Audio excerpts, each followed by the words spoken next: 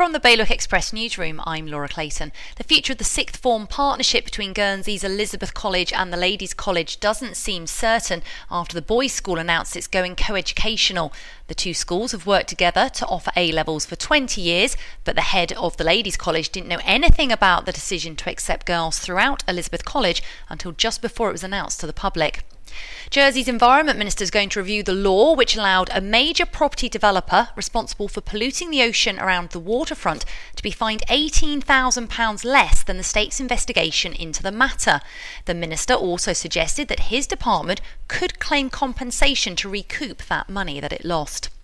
Guernsey motorists could find delays around the Beausejour area for the next 3 weeks. The end of Brock Road has been made one way between the Arsenal Road junction and the Elm Grove traffic lights because scaffolding's been put up so a leaking roof on a house can be fixed. And a Jersey-based archaeologist has uncovered what appears to be an ancient fertility symbol dating back to the 11th century, carved into the granite of St Saviour's Church. It could be just one of 60 of its kind in England and the only one discovered in the Channel Islands. For more on all of today's news, go to bailiwickexpress.com. Your weather, more showers on the way with highs of 12 degrees.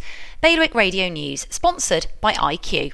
IQ, the Channel Islands' only official Apple premium reseller. See their full range of Mac notebooks and desktops. IQ, your local Apple expert. Liberty Wharf, Jersey and High Street, Guernsey.